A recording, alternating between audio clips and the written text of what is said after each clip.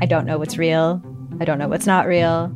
Limited Capacity is a collection of 6 darkly amusing stories about the mysterious ways we interact with the internet and with each other. There's something going on with him.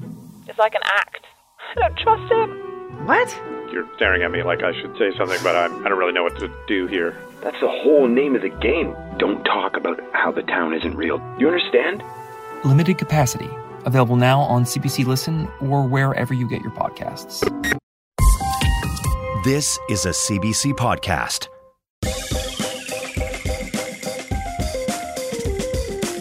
This is Play Me, your digital theater. We transform the hottest contemporary plays into bingeable audio dramas. I'm Laura Mullen. And I'm Chris Tolley. Hi, and welcome to Play Me's special series, The Show Must Go On, featuring our interview with playwright David Yee. David Yee is a playwright, actor, and the artistic director of Fujian Asian Canadian Theatre Company. His plays include Paper Series, Lady in the Red Dress, and the Governor General Award-winning show about the 2004 tsunami, Carried Away on the Crest of a Wave.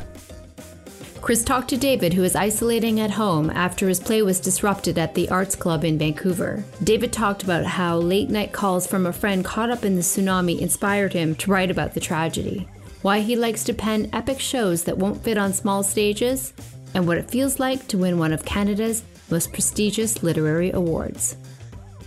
This is my interview with David Yee.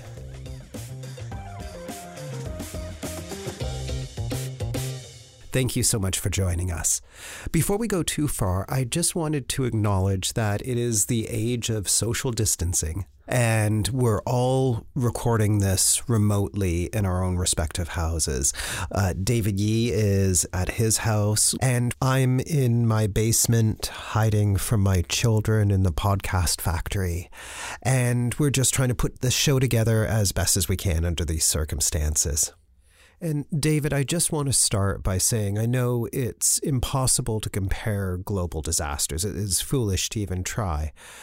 But it's not lost on me that here we are today talking about a play that takes place in 2004 during the tsunami, while we are ourselves in the middle of a global crisis. And before we start to talk about Carried Away on a Crest of a Wave, David, how are you doing under these circumstances? How are you able to work and write?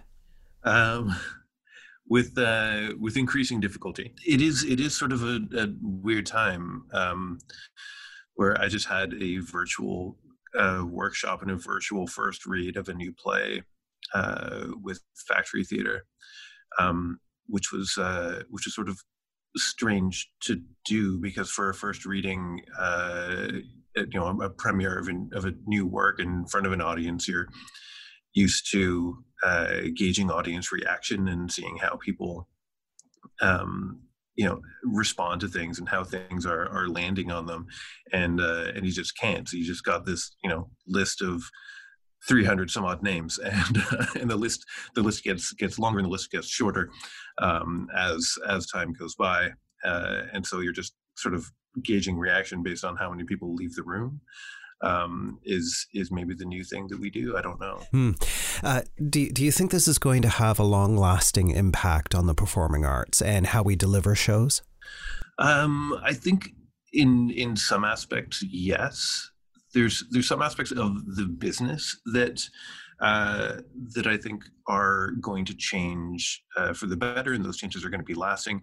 But I think fundamentally, we're still working in a business that is about coming together as people and humans, and I think that social communion is still going to be a very large part of the work. But yeah, I think there's I think for one thing, nobody's gonna, after this whole thing is done, we're allowed out of our houses, nobody's gonna want to use Zoom for at least a year.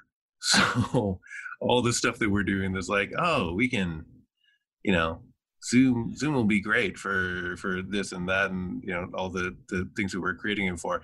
The moment that we can leave, nobody's going to want to interact that way. That's hilarious. Zoom stocks just plummet as soon as we're past this.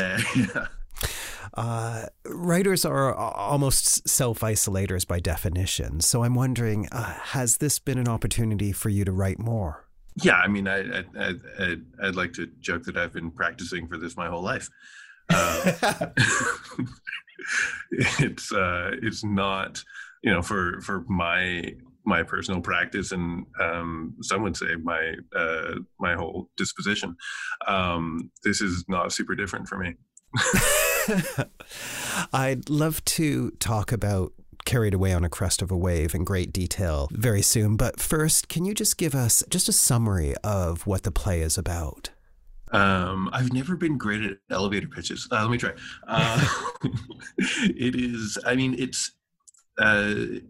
It's an anthological play about the ripples of the 2004 Indian Ocean tsunami, the lives that it's touched, brought together, and destroyed. That's a pretty good summary, actually. I think I have a bit of an easier time with it than there's another anthological play that I've got called Paper Series, and I've never been able to figure out exactly how to describe it, except it's 6 short plays about paper, which I promise is more interesting than it sounds. And when that has to be the caveat of your marketing pitch, it's not a good marketing pitch. I want to go much more in depth with Carried Away, but before we do, I'd love to just find out a little bit more about you and your career, and just really go back to the beginning.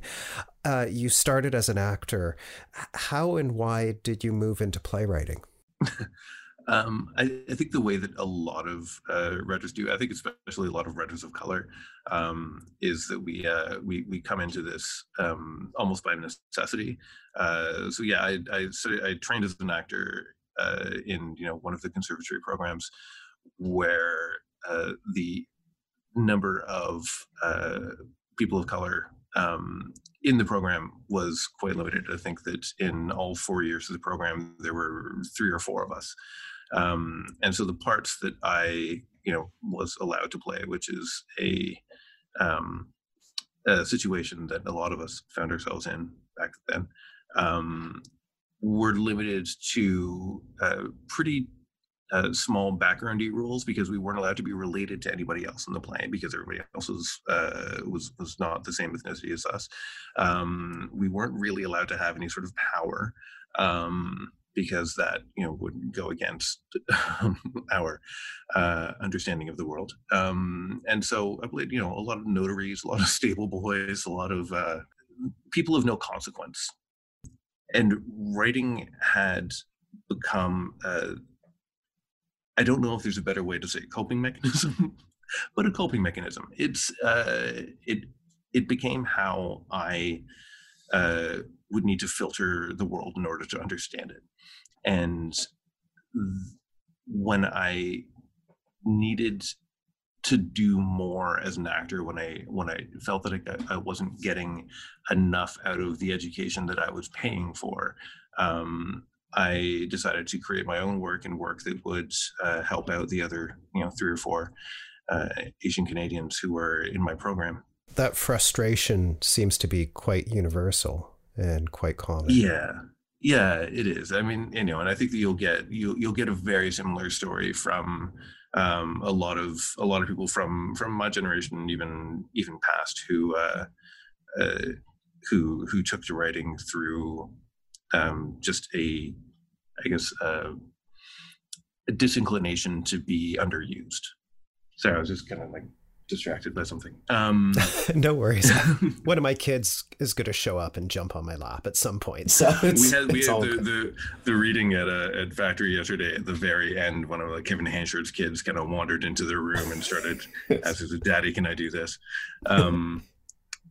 One of the things that we heard the most, and that had the most impact on me as a creator, was that artistic directors kept telling us that Asian Canadian stories weren't big enough for the main stage, because all of our work had tended to be relegated into studios and smaller houses, and the reason that we were given is that our stories weren't big enough.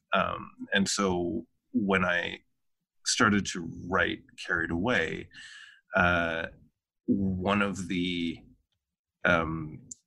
goals behind it was, this is going to be something that you won't be able to fit into a studio. Like, that no one will be able to tell me that this is a studio show. Yes. And that wasn't, it was, and that was for that was to correct a number of historical wrongs. It's funny that you say that. Even when you plug in Canadian playwrights into Google, it comes up with a whole bunch, about 30 headshots and a list of 30 Canadians, and maybe 2 of them are writers of color. Okay. Am I one of them?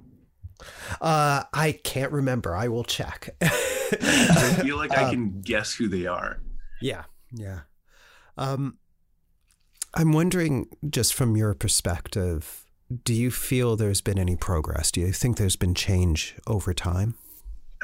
Anything for us to see any sort of lasting change, we're going to need to keep fostering new voices and stories by people who come from subjectivities that we're not familiar or comfortable with. And I think that we have to engage in our discomfort more as Canadians. Yeah, absolutely.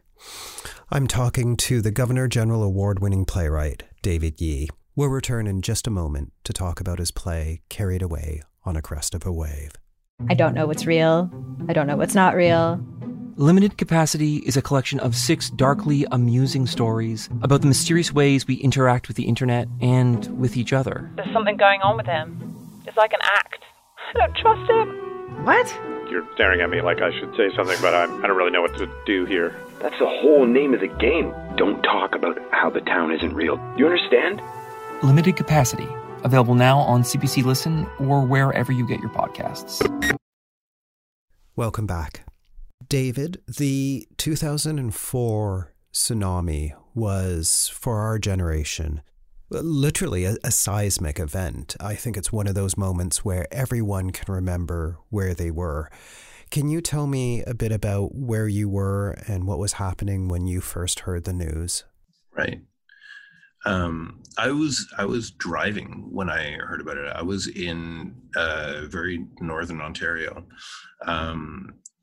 And I heard about it when I pulled into a gas station behind somebody who I was following, because they had a bigger car than I did, and if anybody was going to hit a moose, I wanted it to be them. Not personally, I just didn't want it to be me.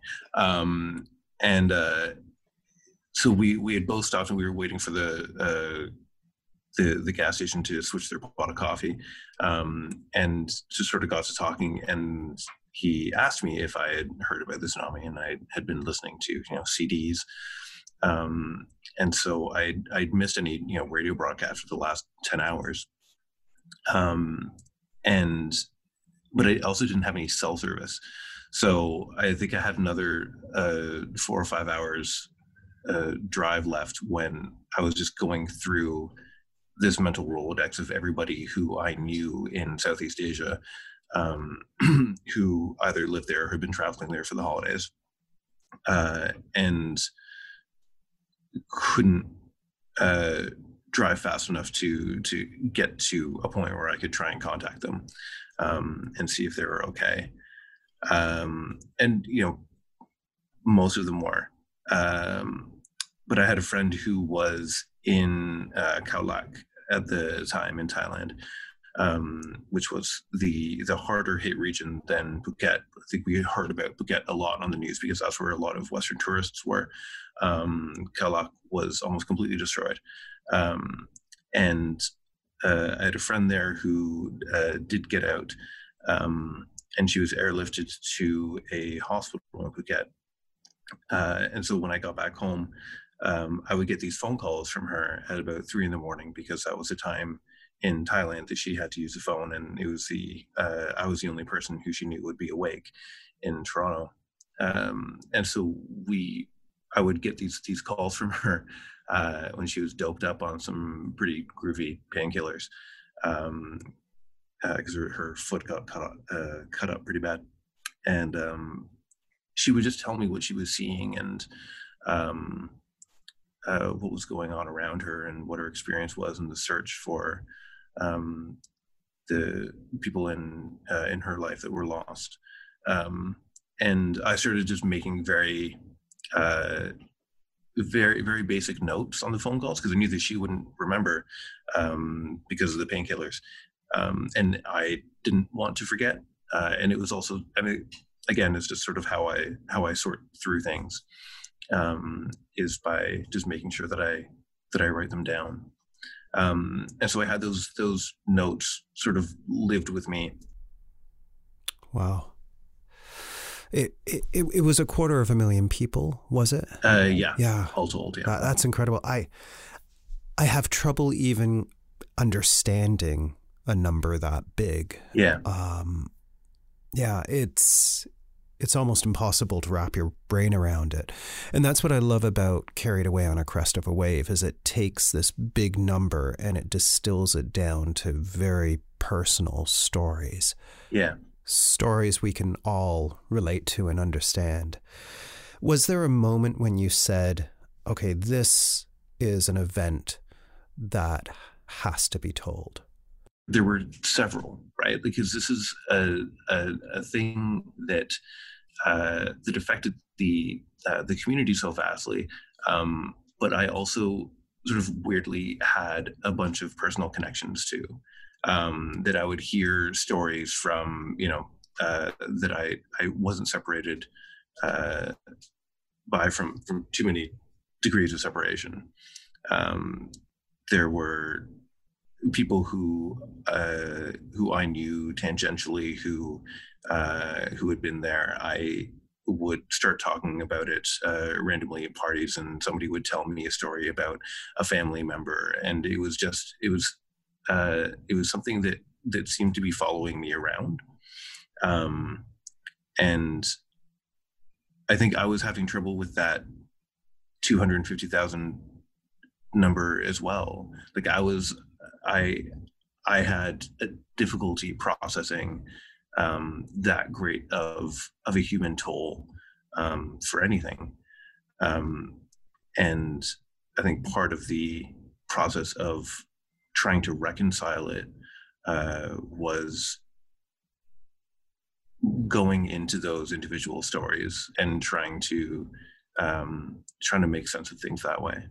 While we were recording the piece, the actors kept commenting on how during the rehearsal process they would find all these little things that would connect one story to another, and little moments that were connecting everything.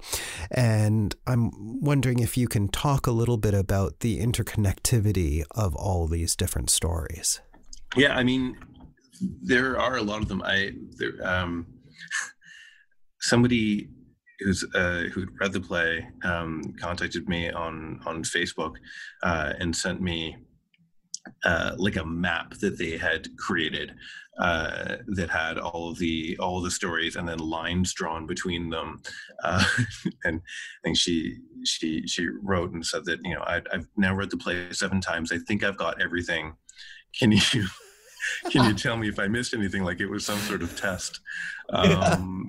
And I love that about people.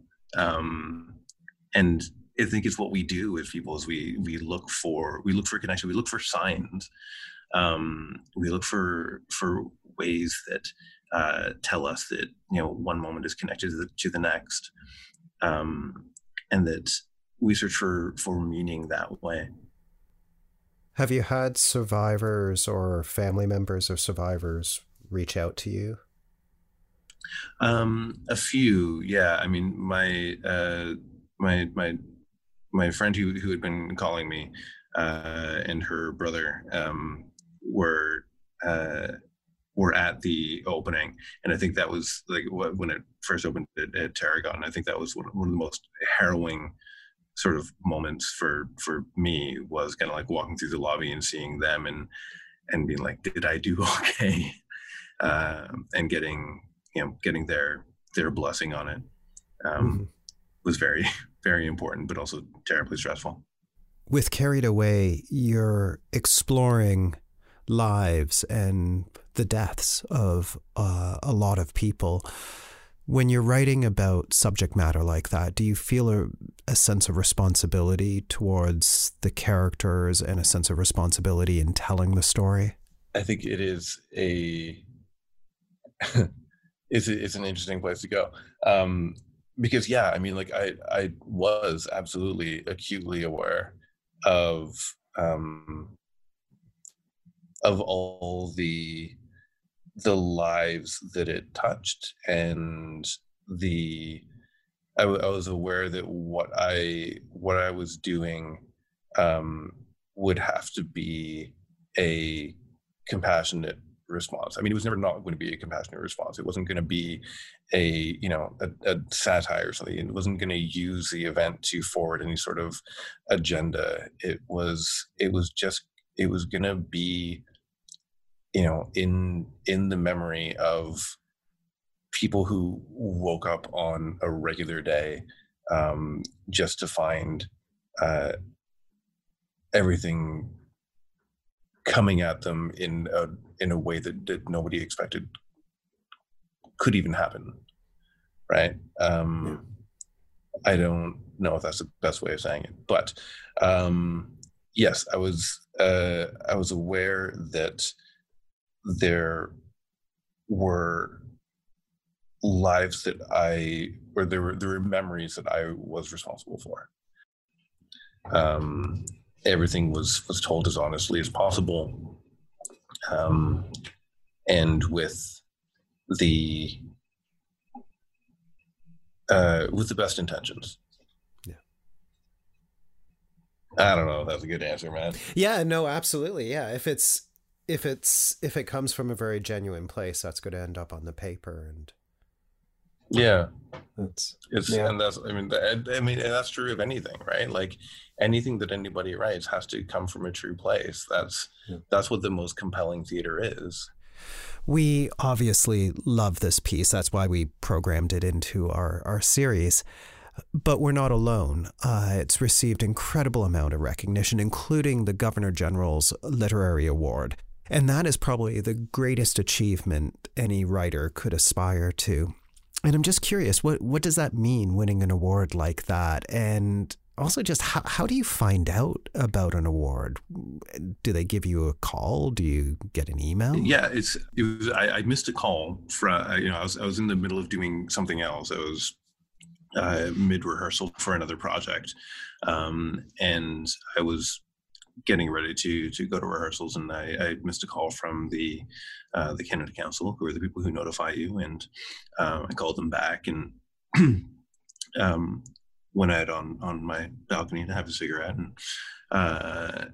and when I got through to the person who'd left me a message, she said, you won the Governor General's Award, and I just said, this better not be a joke.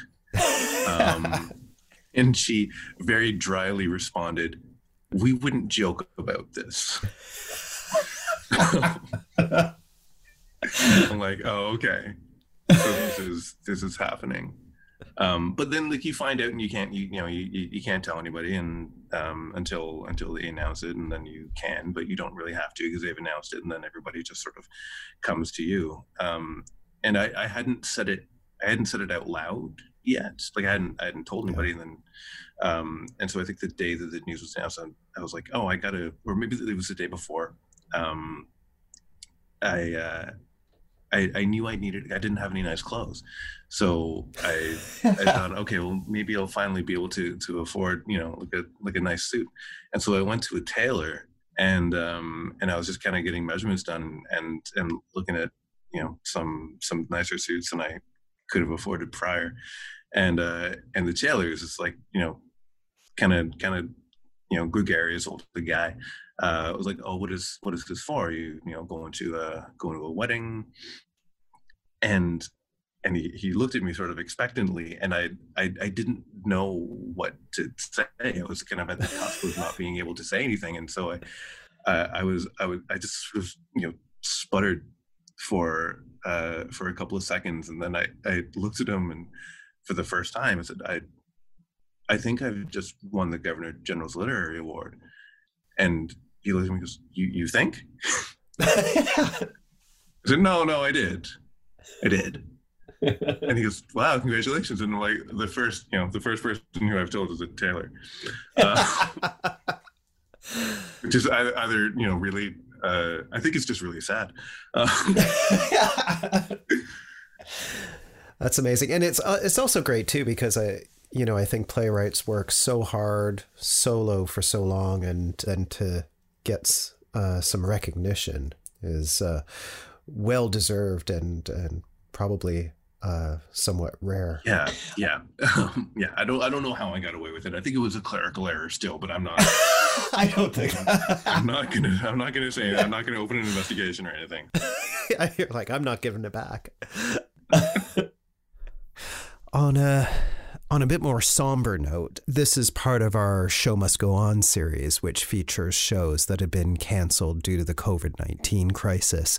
Can you talk a little bit about how production of Carried Away on the Crest of a Wave was canceled? It was canceled in Tech Week. It was canceled with like the last thing that they were going to do when they knew that it wasn't going to go on. The theater wanted to have the invited dress for everybody that worked in the building as like, this is going to be our last day of work. Yeah. And they couldn't even do that. They got the directive the day before that you can't have gatherings more than X number of people, so they had to quit it. But it was right up to the wire. That's they were all rehearsed, everything. They had the photos done, and it's all. I don't know, maybe not all for naught, but nobody knows what their seasons look like anymore. Yeah. Well, David, thank you so much for sharing this piece with our audience, and I hope everybody gets a chance to listen to the piece on the podcast, but also when this is all over and theaters reopen, people will go out and see this production live. Thank you very much, David. I'm very grateful that you guys would entertain the idea of it. That was Chris's interview with playwright David Yee. To listen to Carried Away on the Crest of a Wave, subscribe on Apple or Google Podcasts or the new CBC Listen app. And while you're there, please consider rating and reviewing us. You can let us know what you think of our podcast by emailing us at playme@cbc.ca. You can find us on Instagram at @playmepodcast and on Twitter at @expecttheater.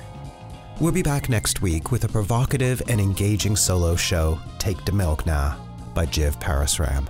But until then, be sure to check out our entire collection of plays turned audio dramas available on the Play Me feed. Stay well. Special thanks to our CBC producers, Fabiola Melendez-Carletti, Cecil Fernandez, and Tanya Springer. The executive producer of CBC Podcasts is Arif Noorani. The Senior Director of Audio Innovation is Leslie Merklinger. Play Me's associate producer is Pippa Johnstone. Play Me is funded by the Canada Council for the Arts and the Ontario Arts Council.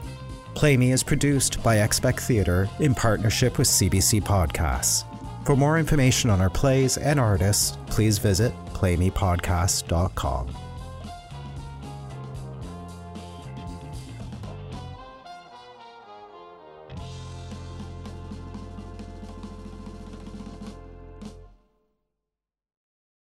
For more CBC podcasts, go to cbc.ca/podcasts.